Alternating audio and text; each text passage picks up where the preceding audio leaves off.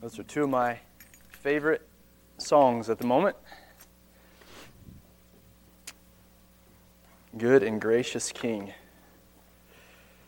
Not only do we come to Him empty-handed, and we do, we have striven against Him for His glory, in competition with His glory. And this is the God who has consumed human beings for doing that. And we were among them. We desired our own glory. We competed with Him and still do at times in the Christian life. And He died for us. He is a good and gracious King. Amen. Thank you guys for leading us. Well, it's great to be together again tonight. Is there an echo? We'll dial it in here. Check 1, 2. All right. Is it a little bit of an echo?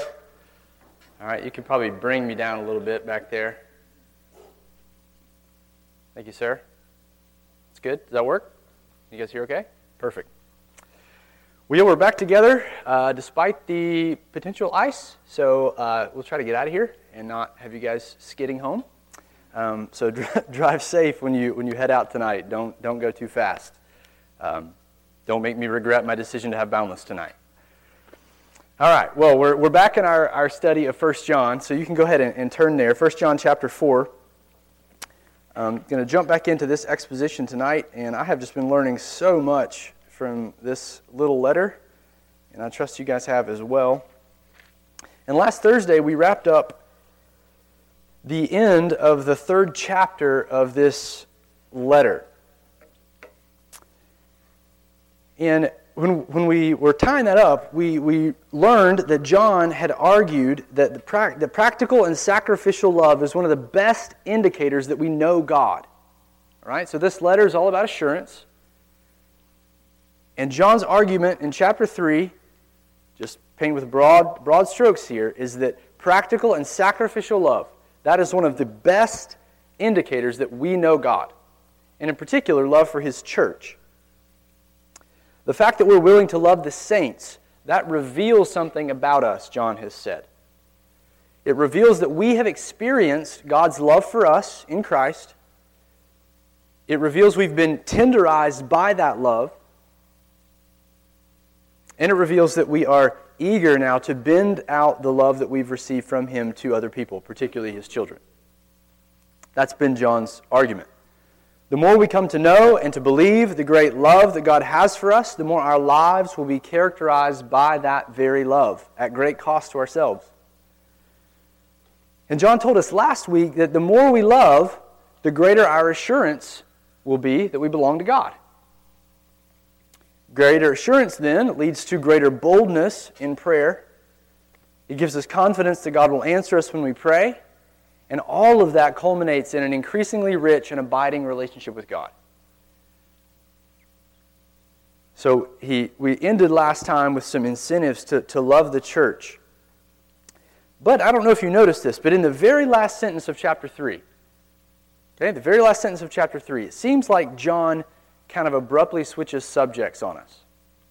All right? Look down there in verse 24. He's been talking about love for the last 23 verses. Okay? Last 23 verses. Love has been the theme, the topic. But notice the subject change in verse 24. At the end of a paragraph, he says, whoever keeps His commandments, that in context, that means to believe in Jesus and to love like Christ loves. Whoever keeps His commandments abides in God and God in him. And by this we know that He abides in us by the Spirit whom He has given us. By the Spirit. Now, if you're reading this, you might just gloss over that and say, okay, great. But if you're like intensely studying this like I am, I'm like, why does he do that here? You'd think he would wrap the paragraph up by saying, a conclusion, right? Like, by this we know that He abides in us when we love other people, when we love other Christians, or something like that. But he says we know by the Spirit that He's given to us that we abide in Him, by the Spirit. So what's John doing? All right, just giving you a forewarning. This is the intro before the intro. All right, so as I'm taking extra time here, just be patient. This is the intro before the intro, all right? What's John doing? I got to field this because it's going to help us make sense of future sermons, okay? It helps to know that this is a little technique, this sort of substitution is a little technique that John uses to transition to the next paragraph. But that's not all he's doing here. He's not through with this theme of love. He's going to come back to it. If you've read ahead in chapter 4, you know that love is still the main subject of most of chapter 4 and also the beginning of chapter 5. So why does he bring up the Spirit here? Well, this is the first time in the letter that John has been explicit about the Spirit. It's not the first time he's mentioned the Spirit, but it's the first time he's been explicit about it, about Him. He's talked about the Spirit earlier in the letter. So if you remember back to last semester, I know it's a long time ago, but back in chapter 2, he called the Spirit the anointing. Then in chapter 3, he referred to the Spirit, but there he referred to Him as God's seed that's been implanted in us. But this is the first explicit reference to the Spirit, meaning when John actually calls the Spirit the Spirit. And I think John wants us to see that this theme comes in the wider context of the discussion of His love. In fact, he wants us to see that love and the Spirit are intertwined. They're inextricably linked, you might say. Without the Spirit, here's another way of saying it, without the Spirit, we are unable to love like Christ. Or to say it positively, the Spirit produces the obedience of love in God's people. That's the Spirit's work. So you might be saying, okay, how? How do those intersect in John's mind? How does that work? Well, you might think of the Spirit of God as the great illuminator of our souls. Okay? The illuminator of our souls. Without the work of the Spirit, we would not be able to comprehend or access God's truth at all. That's how bad off we are as human beings. That's how dead we are. The Spirit, we have to have the Spirit. The Spirit functions like the circuit breaker in a house. Okay, he's like a conduit. He's like a conduit of God's truth. He illumines our dark hearts. He floods it with the light of the gospel.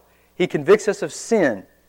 He enables us to see the significance of Christ's death and resurrection. He causes us to understand Christ's teachings. He enables us to trust the truth and to begin to walk in ways that are consistent with the truth.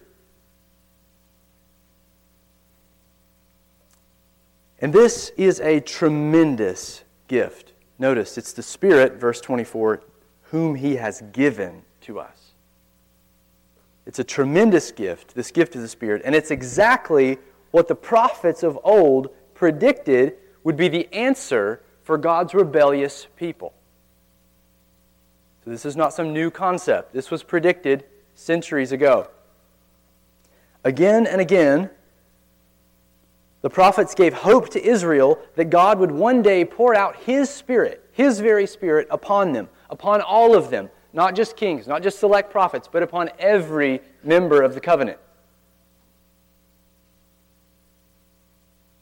And this was a great hope because it would finally cause them to be obedient to the covenant.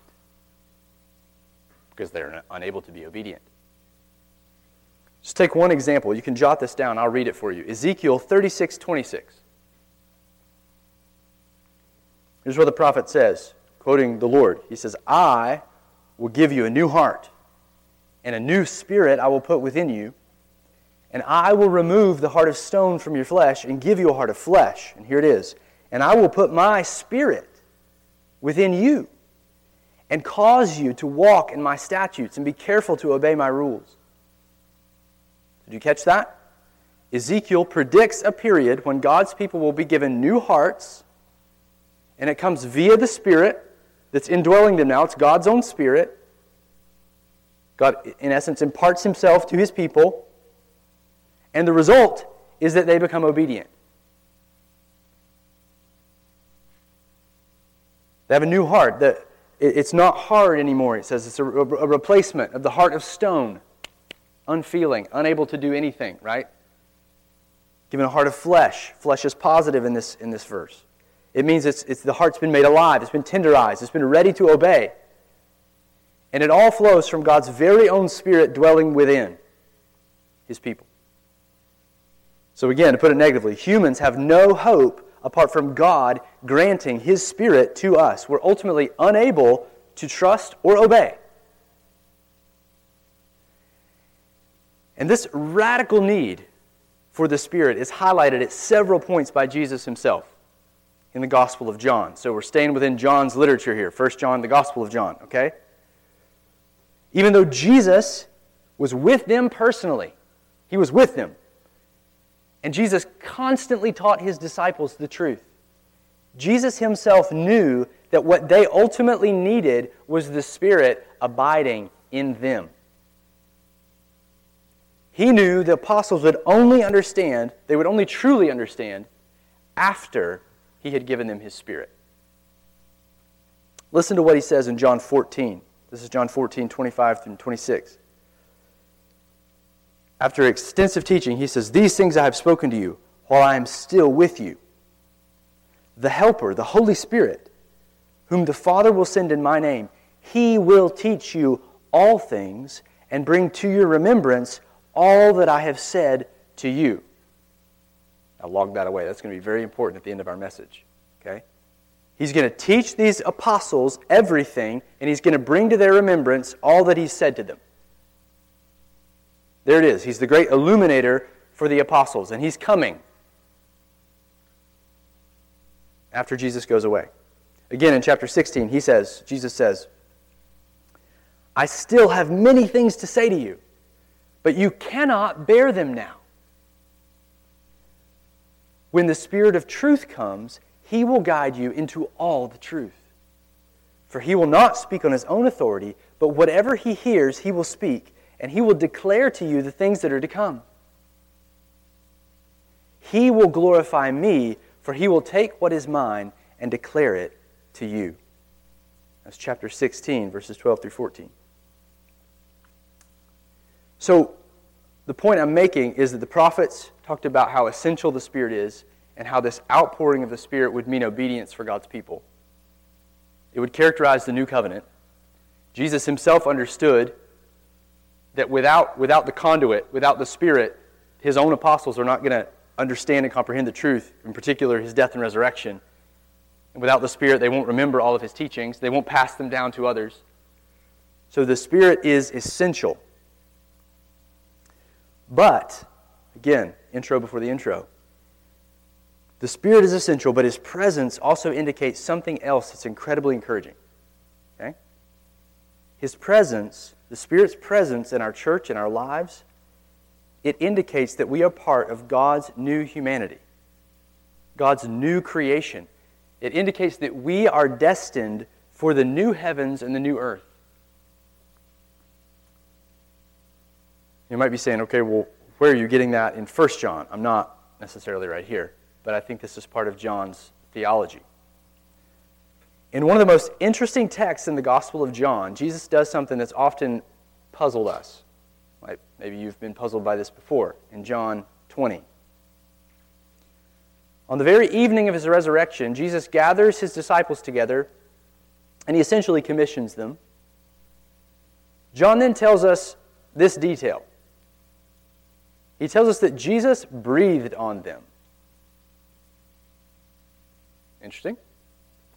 Jesus breathed on them, and then He said, "Receive the Holy Spirit."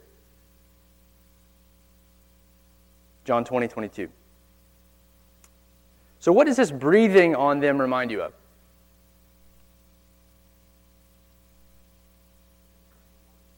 Genesis 1. Genesis 2.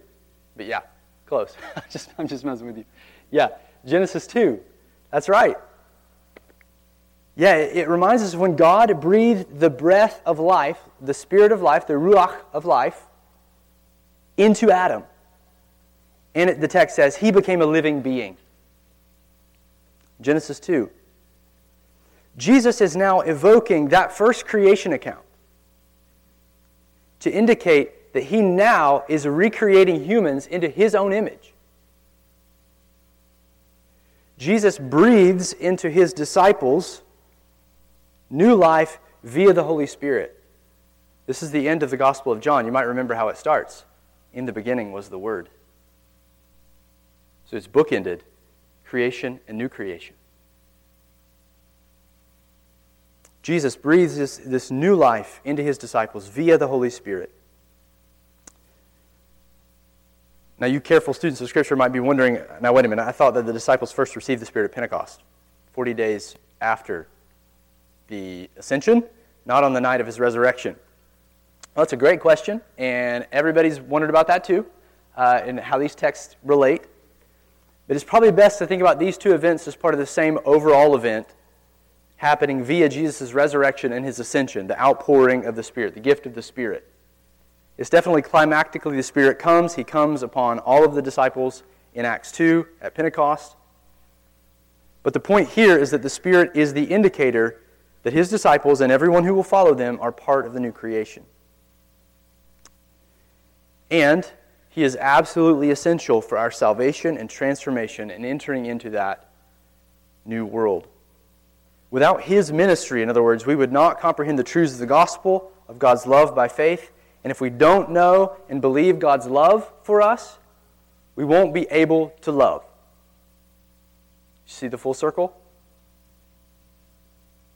So, God's gift of his Spirit enables us ultimately to love. And for every one of you who have believed in Jesus, you have the Spirit of the new covenant. That is a tremendous, tremendous encouragement. All right? So that was the intro to the intro. Because he's talking about the Spirit here, and I wanted to show you how the Spirit and love are connected, because he's going to come back to this theme of love in chapter 4 after our text for tonight. But he mentions the Spirit in this moment, and then it's almost like he feels a need to address something else related to the coming of the Spirit in these last days. So he starts to talk about the Spirit. He's going to pick back up on it in chapter 4, verse 7, and how the Spirit and love relate. But now it's like he pauses, and as he's mentioning the Spirit, there's a pressing need in this congregation, something they need to know and to be prepared for in these last days. And we do too. John knows that the great blessing of the Spirit also comes with deceptive counterfeits in these last days. So again, review. Last days are the period of Jesus' resurrection and ascension, his coming, his first and second comings, right? So that period, you might call it the church age, the last days were inaugurated, and they will be fulfilled at his return, ultimately fulfilled. So we are in the last days. And John knows that the last days are characterized by, one, the blessing of the Spirit, but also this sort of counterattack of other spirits. John wants us to know that not everyone who claims to have God's Spirit really does. He wants us to realize that there are other spirits, as he calls them, and these spirits are masquerading as the Spirit. And in reality, they are not God's Spirit at all. Instead, they are the spirit of Antichrist. And the people claiming to speak for God's Spirit are actually false prophets. And it is of the utmost importance that we as his children know how to differentiate the two. And that's what John's going to address in these opening verses of chapter 4.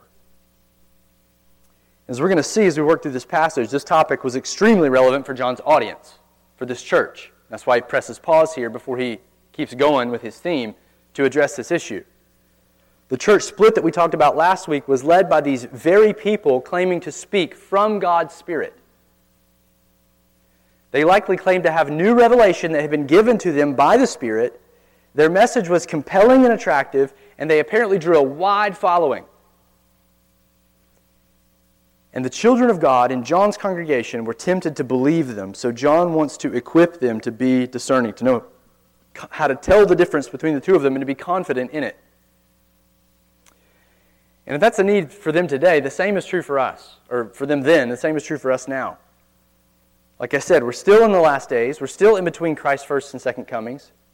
which means we're still living in a world that's hostile to Christ, and it's full of these deceptive spirits, posing as the Spirit.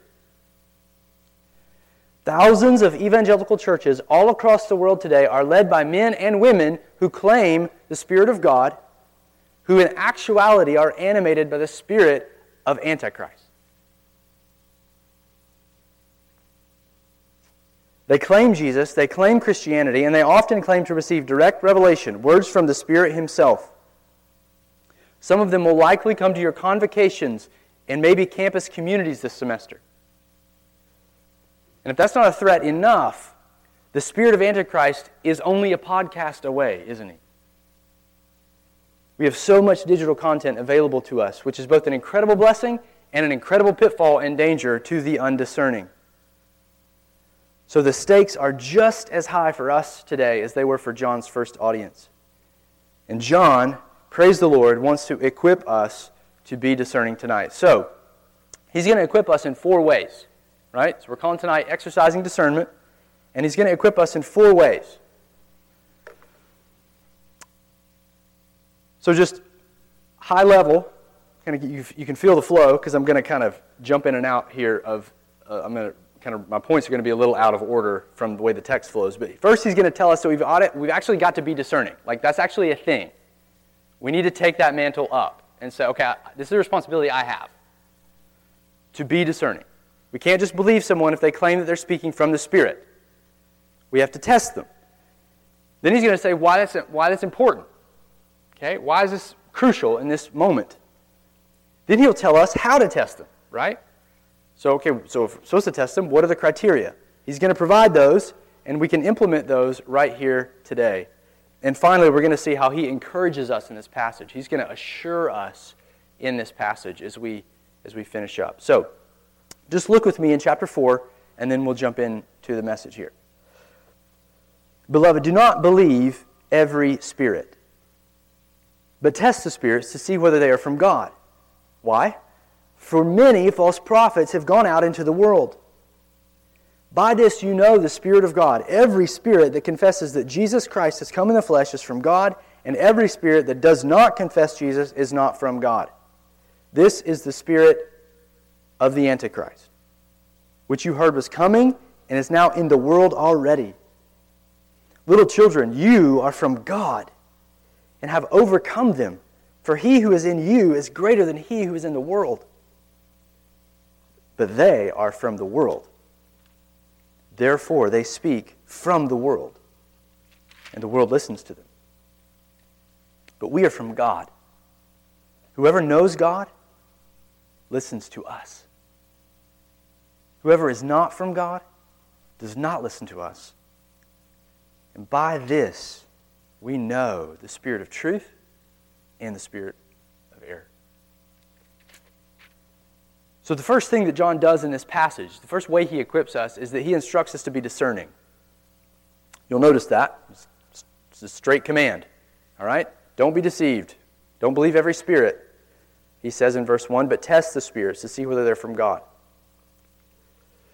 So John's telling us right out of the gate that we've got to learn to exercise discernment.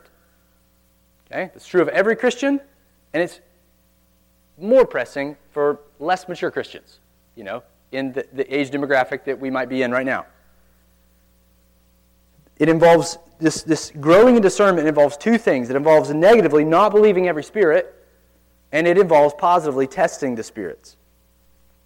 And so to help us think through these commands and understand what John's saying here, because it's language we don't ever use, and often it gets misapplied and misunderstood in the church, we need to think carefully about John's day and the situation that was facing this church, particularly during the era of the apostles.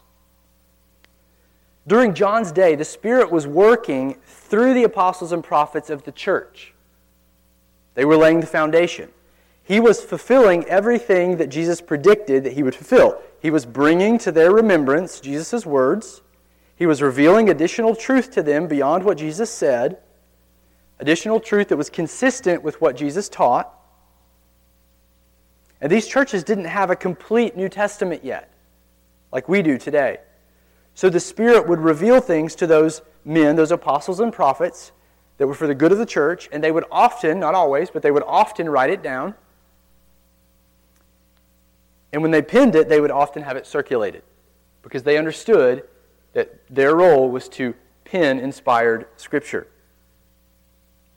That's why one of the purposes for Jesus appointing them in the role that he did. But in John's day, there was also a countercurrent at work, a satanic riptide.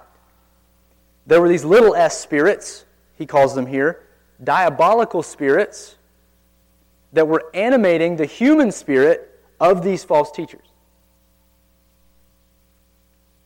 They were teaching things that sounded close to the gospel, but they ended up contradicting what the apostles taught and wrote. So John's telling this group that just because someone claims to be inspired by the Holy Spirit, which was definitely a thing in their day, it was a viable means of revelation to the church. Just because someone claims that doesn't mean they are necessarily inspired. That doesn't mean you automatically give them a pass. So instead of automatically believing everybody who claims to have a word from the Lord, what does John tell them to do? He tells them to test the spirits, to determine if they are from God. So you know what this means. To test something means that the church is called to examine if a teaching is really genuine, if it's in accord with what the apostles teach. He's going to tell us how to do this in just a minute, but for now, I just want to draw out some implications from this command, especially for our demographic. This command implies that when people seek to exercise discernment, it's not necessarily from a proud motive. Are you following what I'm saying? When you hear some pastor or someone sounding off an alarm, someone sounding harsh, it doesn't mean they're automatically proud. I think the millennial generation, we're tempted to think that. Any sort of direct statement, direct word, it's like, wow, who does he think he is? Calling that guy out like that. No, we're actually commanded to exercise discernment. We're commanded to. Sometimes I talk to people who automatically write off other people or other pastors that they perceive to be critical. Again, they perceive to be critical or judgmental. Or sometimes we perceive them to sound harsh to the millennial ears when the reality is those pastors are actually being faithful. It's not easy to sound the alarm. It's definitely not easy to sound the alarm when you're in the minority. We might be tempted to think, why are they always negative? Like, why can't they just focus on the positives? Right? Like, just give us. Can't we just all agree and just kind of minimize these things and just agree on the things that are central?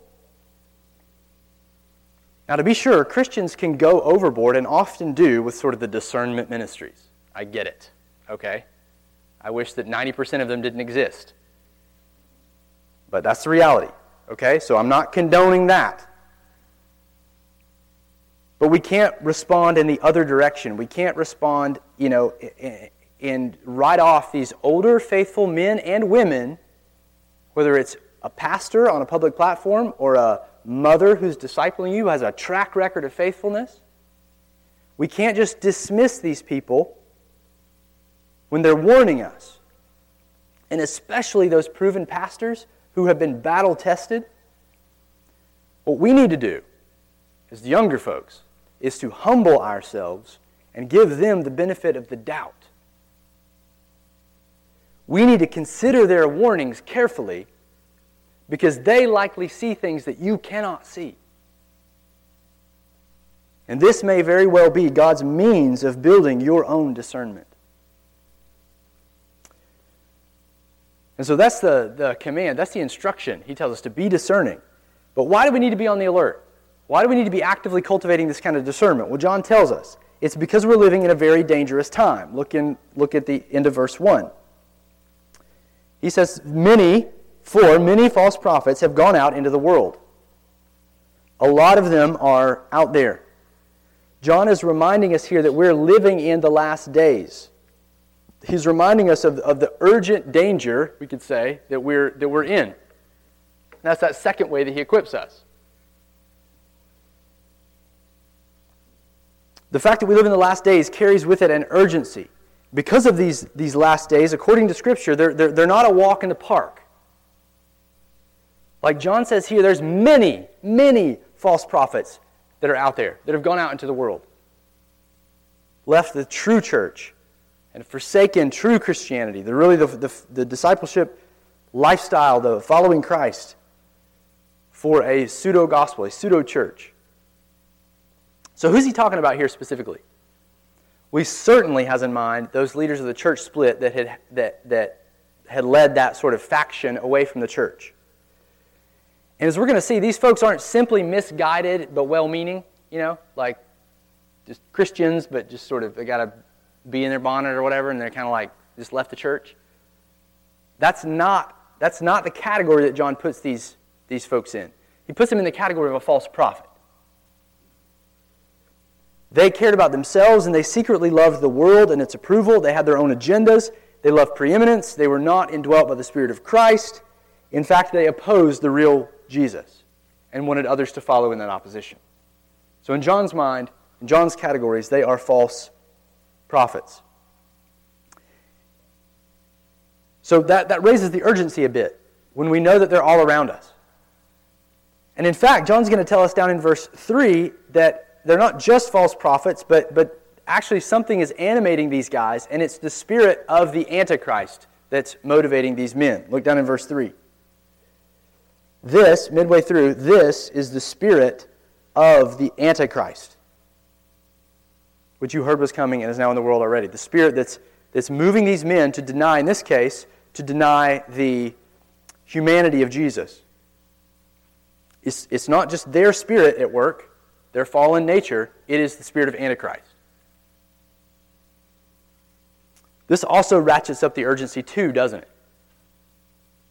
Because if we had our Old Testament kind of accessible to our minds, we would hear this term Antichrist, and we would know that this guy is not someone that you want to mess around with.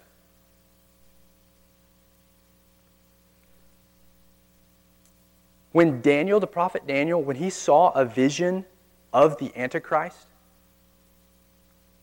he was anxious. He was alarmed. There are points in Daniel where he didn't want to eat. He described this figure as exceedingly terrifying in chapter 7, verse 18.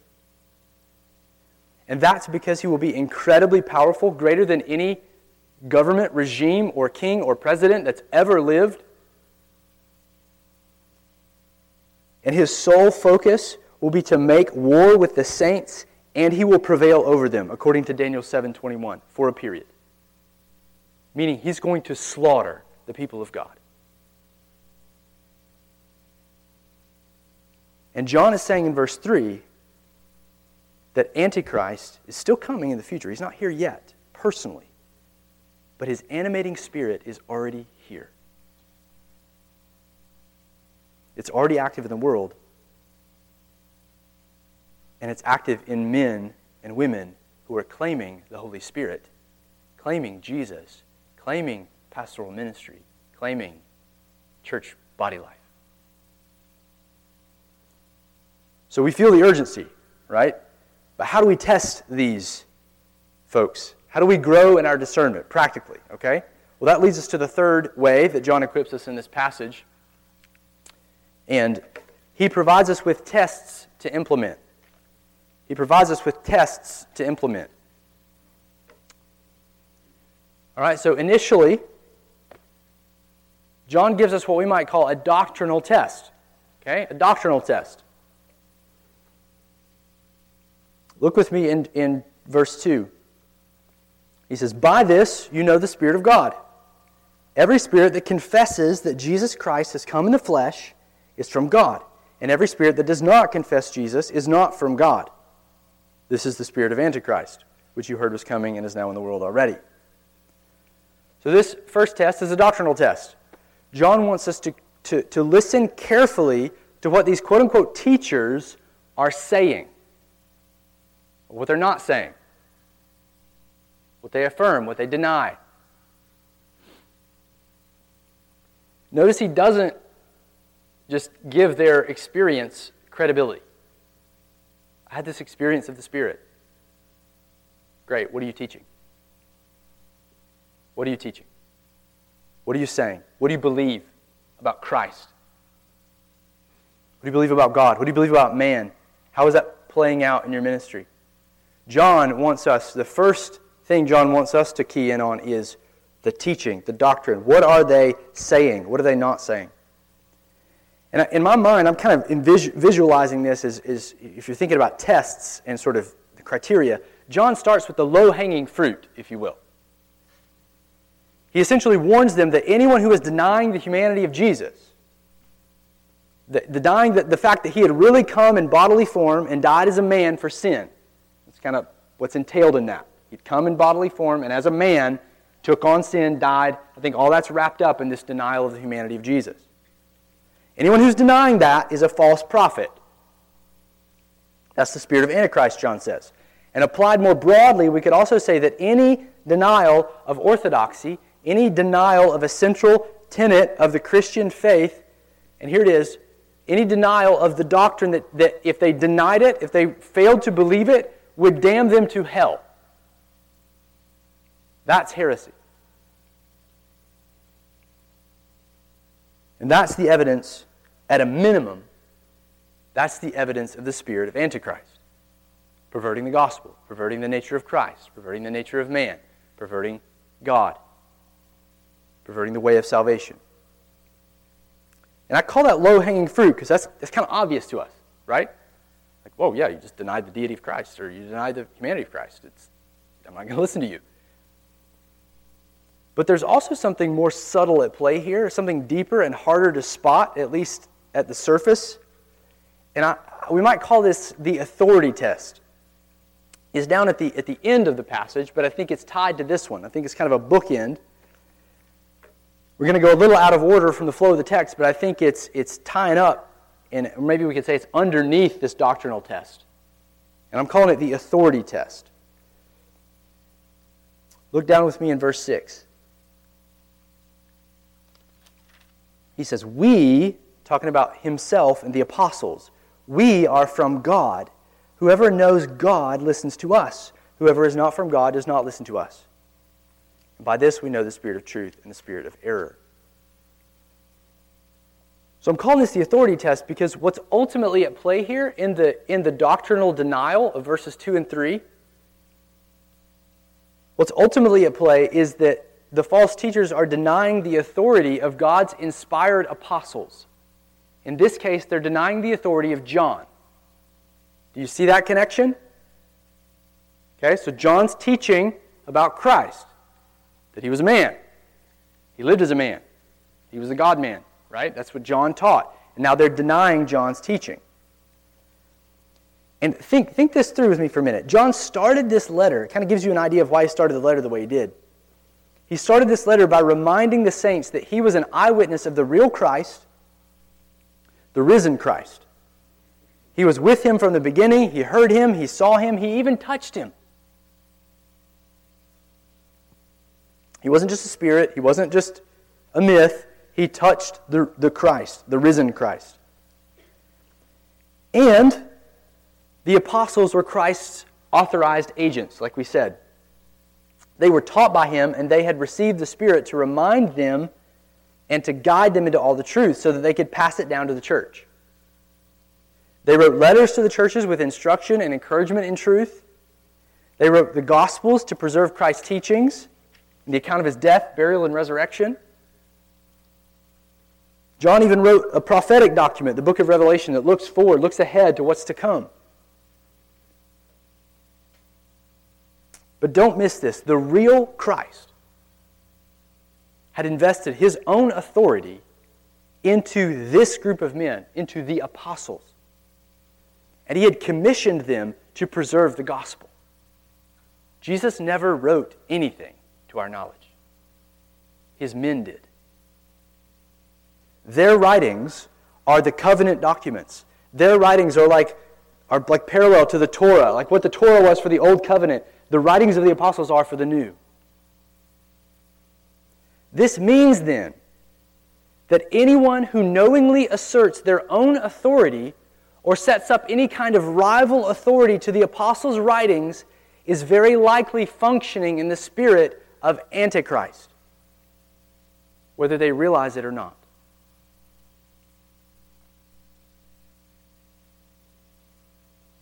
they practically are not listening to the apostles.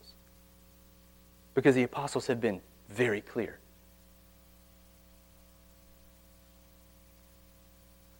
Now, it's okay, great. That's great, Clay.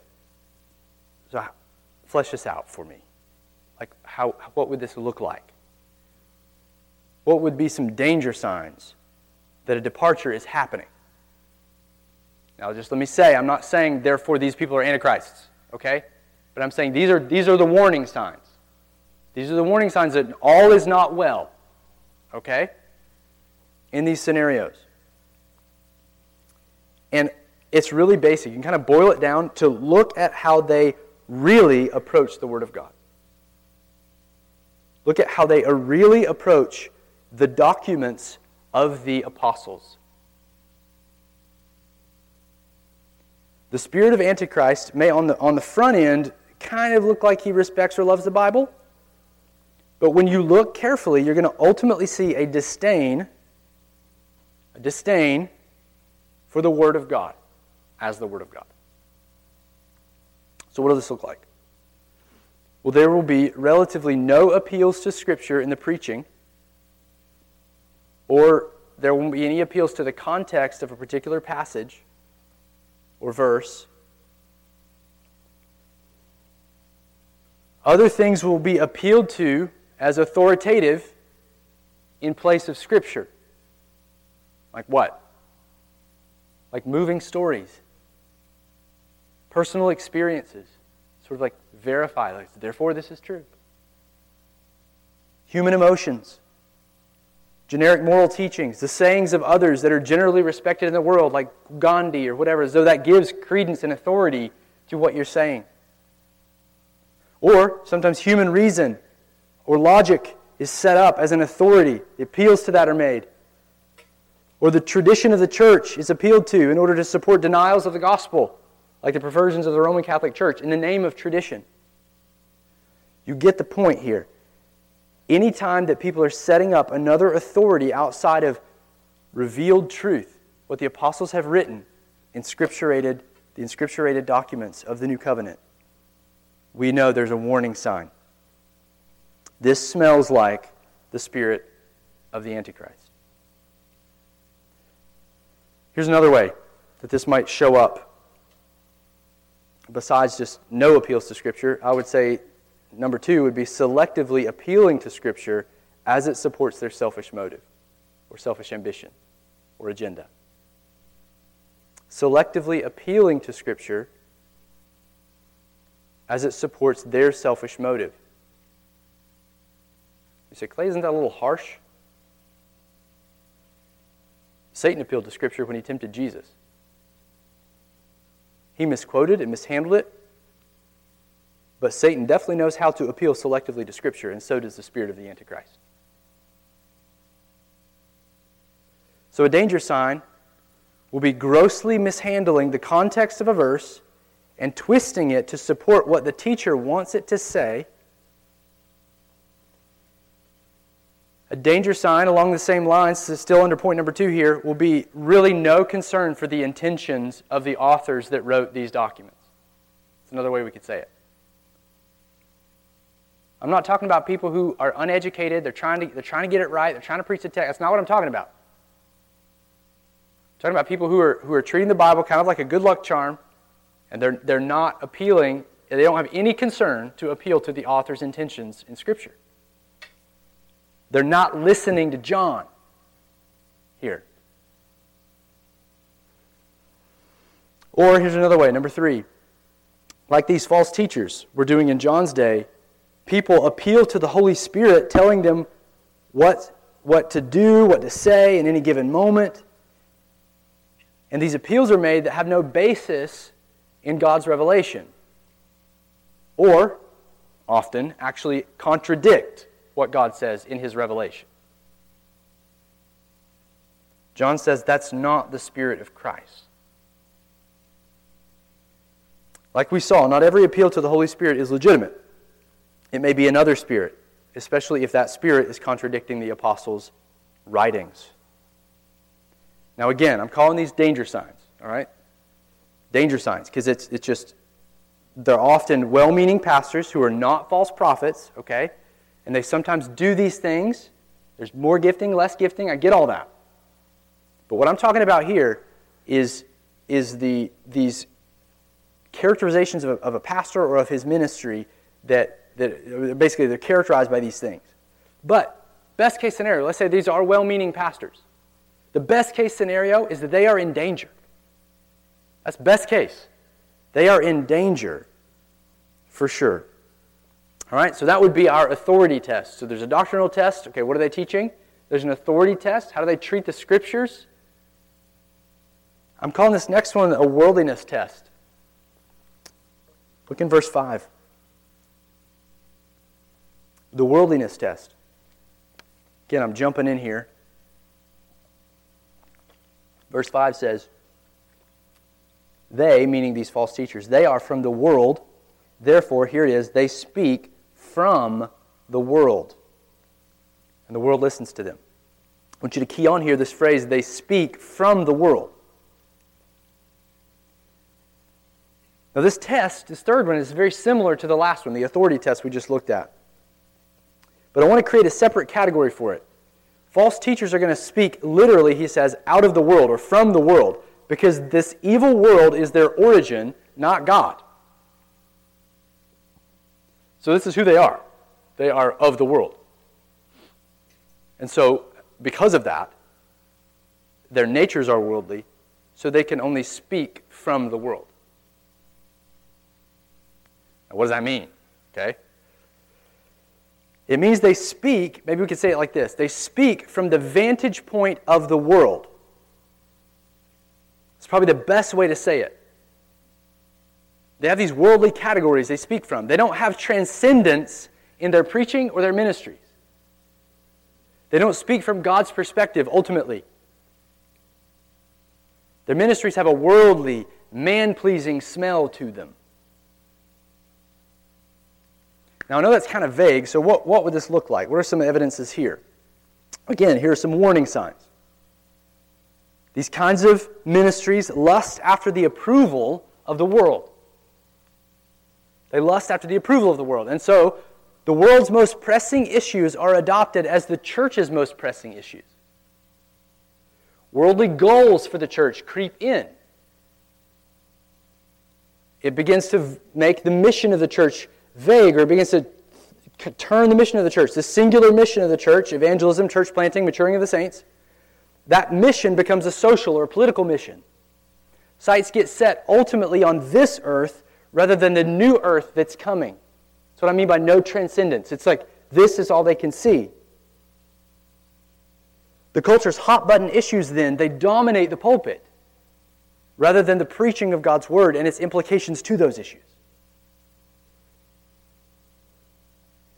So they're going to lust after the world's approval. The goals of the world are going to become their goals. And then they're also going to adopt, number two, the world's methods to accomplish the worldly goals. Instead of simple, passionate proclamation of what God has said and trusting Him for the results, they seek to motivate people with flattery, with hype, in ways that the world tries to motivate people. I was listening to a convocation this morning, and it was probably 5 minutes of you guys are so amazing. This is the best university on the planet. There's nothing you can't do. Amazing, amazing, amazing. Great, great, great. Dot, dot, dot, dot. And then he went on to self-exalt. So they accomplished the world's methods. Their methods aren't necessarily, they might sound good in the beginning, but their methods are the world's methods to accomplish these worldly goals. Then they will reassure themselves by measuring, number three, measuring success by the world's standards. They'll measure success by the world's standards. Look at how many millions of people we've, quote-unquote, impacted. It's very vague.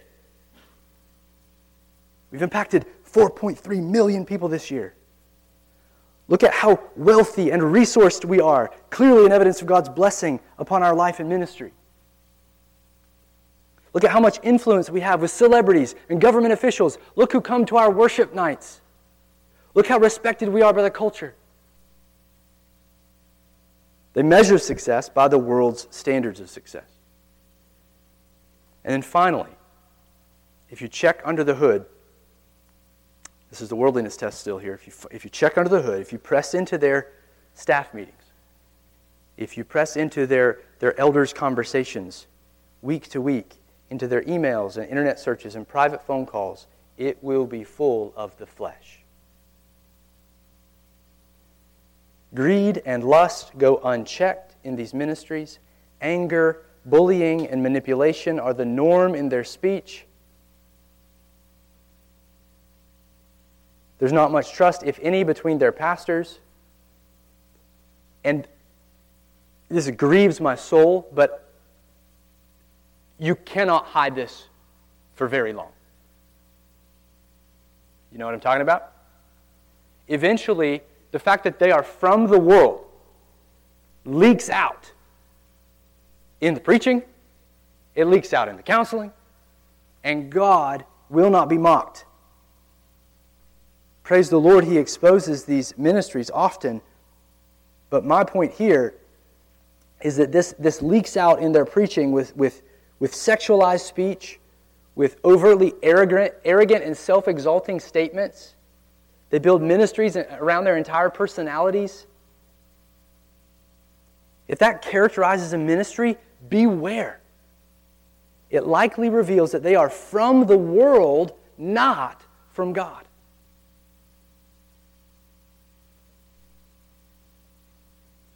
We follow a Christ who was slaughtered, and every one of His disciples forsook Him in that moment of need. We follow in the footsteps of Paul, who he said at the end of his life, he was in jail, and basically everybody but Timothy had forsaken him.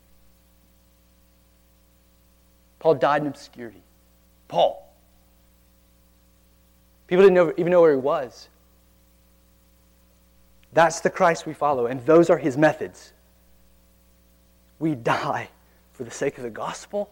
We die for one another. We die for the lost. And we proclaim the gospel to them in the fear of God, not the fear of man. So if it smells like the world, know that the spirit of Antichrist is there. All right, there's an audience test as well, number 4 here. This will go quick. There's an audience test that John gives us here. Look in verse 5. Say, what do you mean by that? Well, you'll pick it up here. He says, they are from the world, therefore they speak from the world, and, audience, the world listens to them. Here's the converse. We, the apostles, are from God. Whoever knows God listens to us. That's our audience. People who know God. Whoever is not from God does not listen to us. By this we know the spirit of truth and the spirit of error. So John tells us not to merely evaluate the teacher, but also to notice those who follow them. That's helpful. One of the telltale signs of the spirit of Antichrist is the fact that they have a large following of unbelievers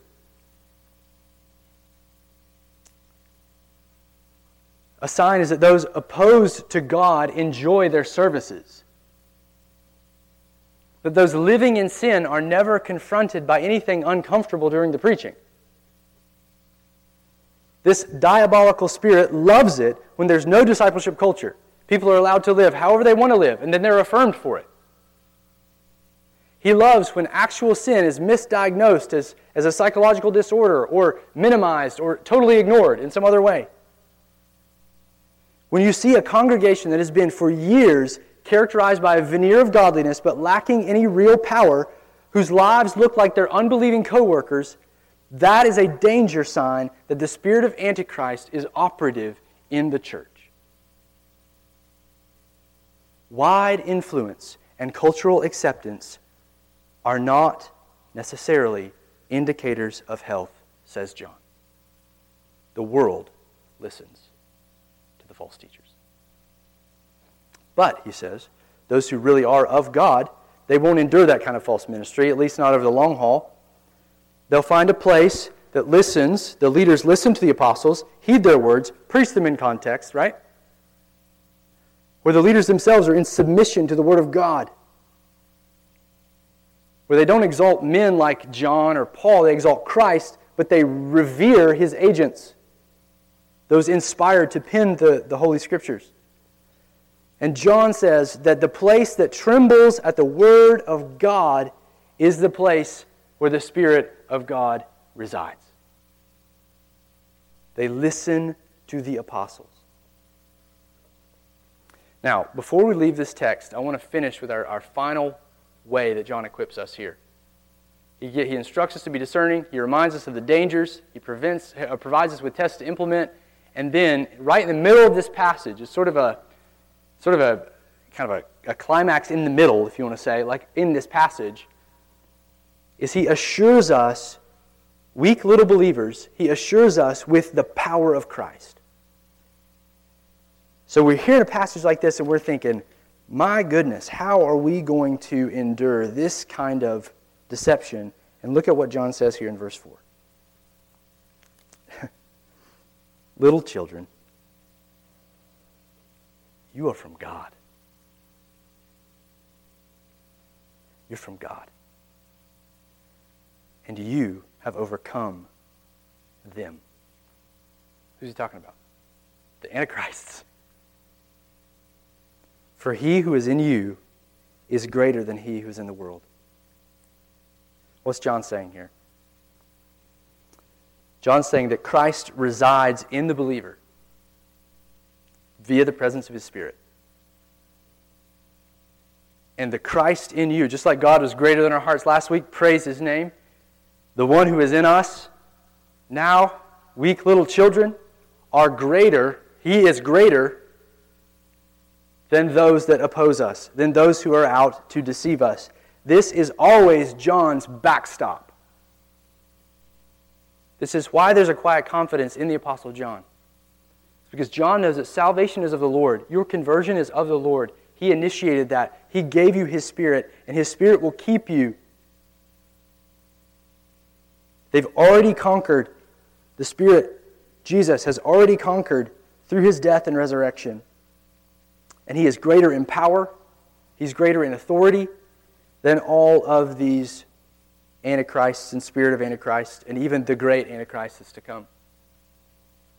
Because in Daniel 7, when Daniel was terrified of that great Antichrist, he treads over the people of God for a moment. And then they're resurrected. And they trample him.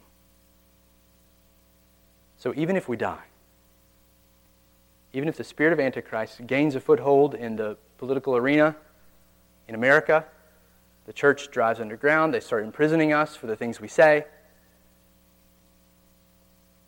they begin to execute us, we can be assured, not because we're strong, that we're going to endure the temptations of the Antichrist. Our assurance comes from the fact that Christ has chosen us, He's with us, He's in us, and He, through His Spirit, will ultimately keep us faithful. So hallelujah to John's backstop. I love that he always comes back to these bedrock gospel truths about His love for us and His power that's on display for us. So that's it. That's how He equips us in these 4 ways to fight this deception, to not believe every spirit, but to test these spirits. And I want to end here by saying that this discernment is something that we're cultivating, right? You're young, so get after it, right? You already are after it by being in the church. Being in a healthy church is the best way you can cultivate discernment, by putting yourself under faithful proclamation that does this with the apostles and submits themselves to it. They preach expositionally through books of the Bible. That is the best way to put yourself underneath the teaching of the apostles, to learn to revere the Word of God and to cultivate your discernment. But many of you are already doing that, okay? Have done that. Are 10 times more discerning than I was at your age. Praise God for that. But I want to just give you just a pastoral warning. The discernment that we grow in, that God wants to give us, is to be used for a specific purpose. Maybe we could say it with a specific motive. And that's the motive of love. It's not cynicism. It's not cynicism. So one of the things I see in our crowd, I'm not saying specifically of you, but in our crowd, in our circles, people who have good theology, people who love the Scriptures, people who go to good churches, is that they sometimes, in their immaturity, are extremely cynical. They're cynical of the false teachers that come through, and I get it. They're cynical of the people that like it. They're cynical of the worship. They're cynical of the bands. They're cynical of all these things. And I'm not saying don't be discerning. I'm saying don't be proud. Because the only reason that you have discernment is because the Spirit of God has opened your eyes. It's because God has loved you. God has died for you. He's made you His own. So don't let that go to your head. Don't start thinking that you have somehow figured this out and that you're better than all these people that are following in the train of the spirit of the Antichrist. We should pity them. And discernment should lead to bold, radical love and clarity. Right? We should talk to these people. We should move forward because the lack of love and the cynicism will push you away from these people. Say, I'm not like you, right? I know these things. I don't want to be with you. Instead, we should run toward them with clarity. Be willing to be ostracized from the social circles.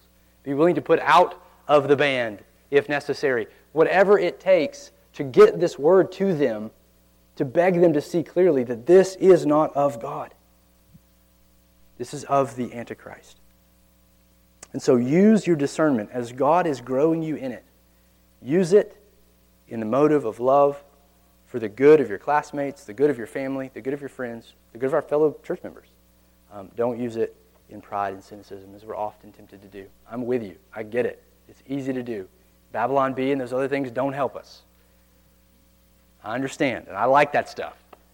But I'm saying just guard your heart from cynicism because that will not end in your blessing. All right, let's pray. Father, thank you for shepherding us so well through your word. We are aware of how quickly our hearts like to get out from under the Scriptures and set up our own authorities. And yet you are so patient and kind. You've given us your Spirit to bring us back, to renew our minds, to forgive us, to show us your love, to increase our discernment so that we would be wise as serpents and gentle as doves in this world that we live in. We pray that you would use us in our spheres of influence to bring clarity where it's needed. And we pray it in Christ's name. Amen.